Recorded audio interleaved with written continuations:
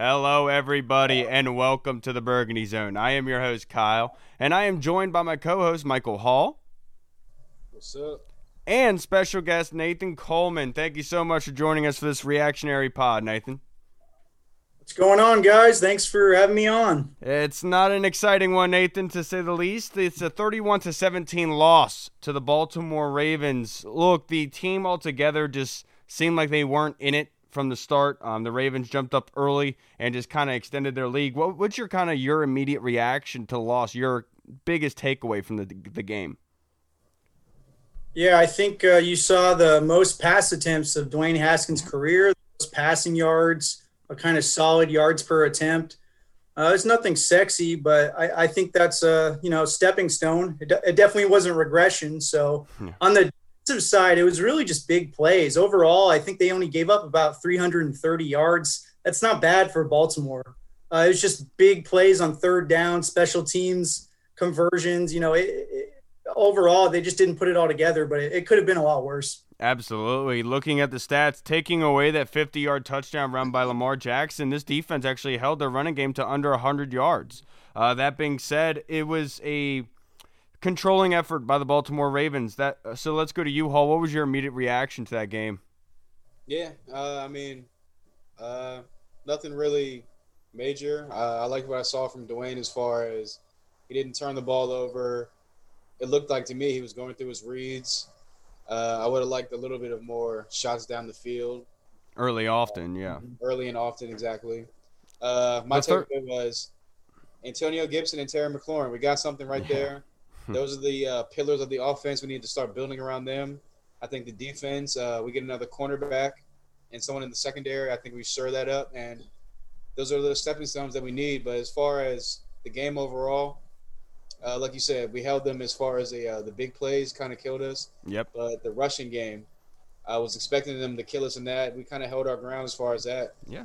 And we wanted Lamar to beat us to the passing game, and he did it. So kudos to him. Yeah, and to your credit, Kendall Fuller with those two crucial interceptions. Yeah. He had a big game. Dwayne Haskins, 32 of 45, 314 yards, and that rushing touchdown at the end of the game. Antonio Gibson, though, he was on another level with 13 carries, 46 yards, and a touchdown. And then with 4 receptions for 82 yards, he really showed that he can be the stable force in this offense. And then you can't talk about this offense without bringing up Terry McLaurin with 10 receptions for 118 yards. I think the offense altogether, you can look at it and say, yeah, they had a good game. But in the beginning of the game, the third down conversions, I believe at one point they were 2 for 8. And I believe that was the difference in that game early on, because the Ravens in the second half were almost like lackluster. I mean, they started RG3 at one point. You know what I mean? If you could point to something, Nathan, what do you think was the end game for this? Yeah, I think you nailed it talking about third down. Going into this game, they rank 11th in third down yardage to go, which is excellent. That's a huge improvement from last year, but they rank 28th in third down conversion. So something's got to give there, and it's a matter of winning on early downs and creating efficient opportunities for Haskins to convert it. But I think he's kind of struggling, and they still don't have guys who can just win one-on-one.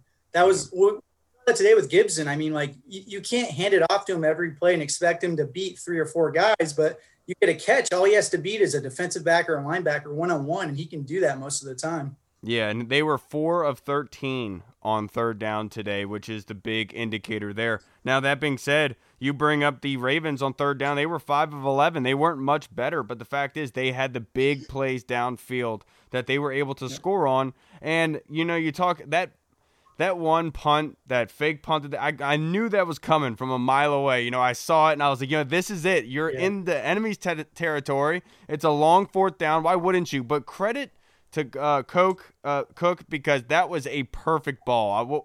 What can you say about that play? Hey, listen to this. They said on NFL.com he's completed all 7 of his career passes, 100% of the time. I mean, that's insane. And he's good. Yeah, I mean, look, like you just said, 100% of the time, 7 out of 7. What can you say? I mean, like you said, you smelled it from a mile away. Unfortunately, they converted it. Hey, like you said, good call by Harbaugh.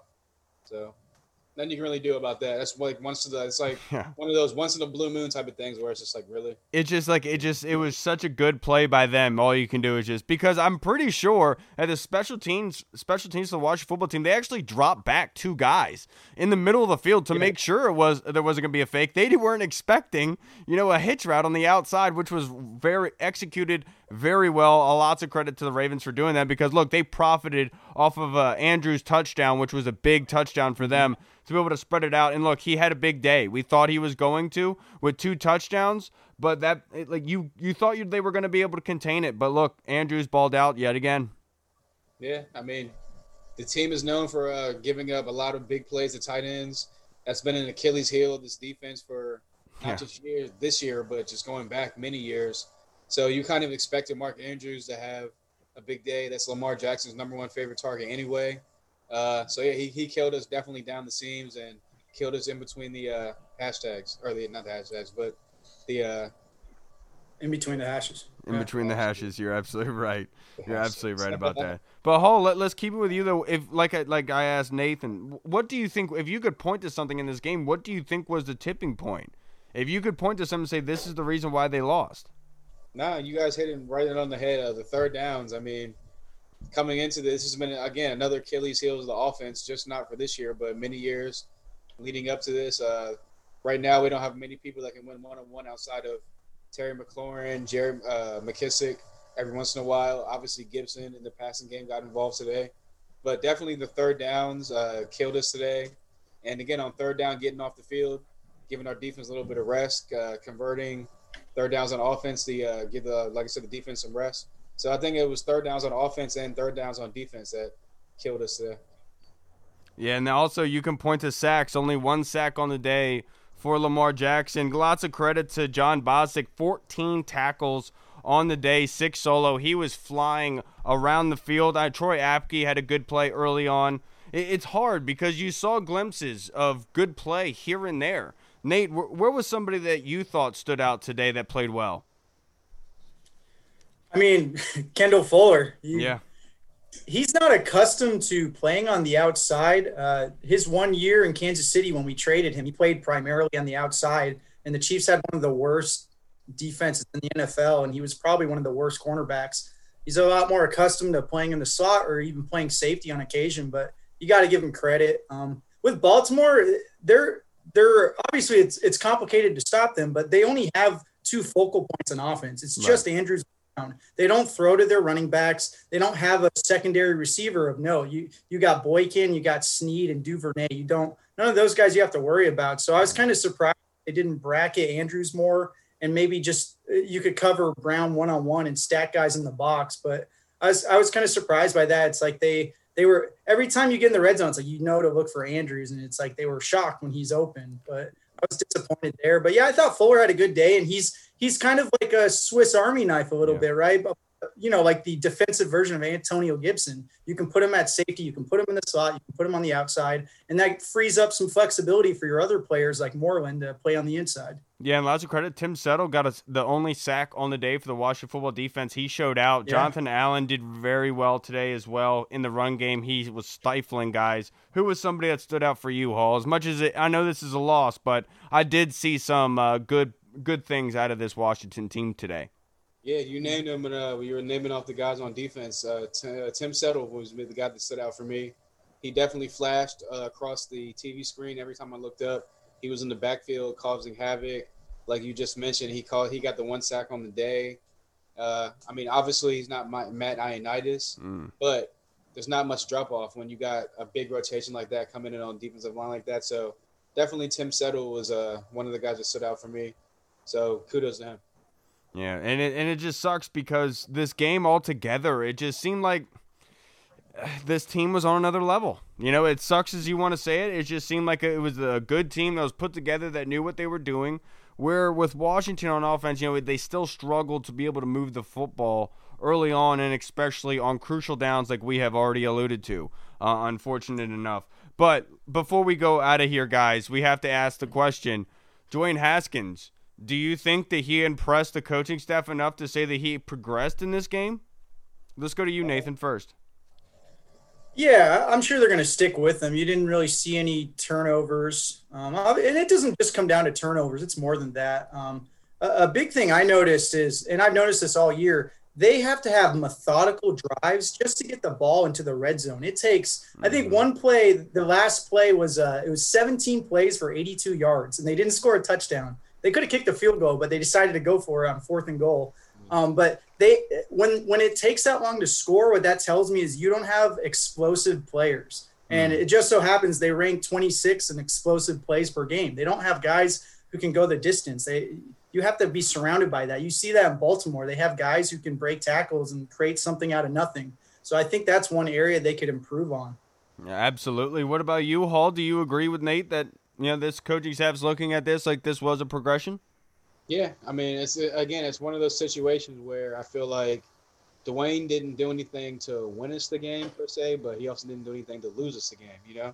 So it's like kind of again, Alex Smith is kind of his mentor. It's kind of the Alex Smith thing where he just did enough to kind of keep him in the game, but he didn't really do enough to get us into the game or whatever.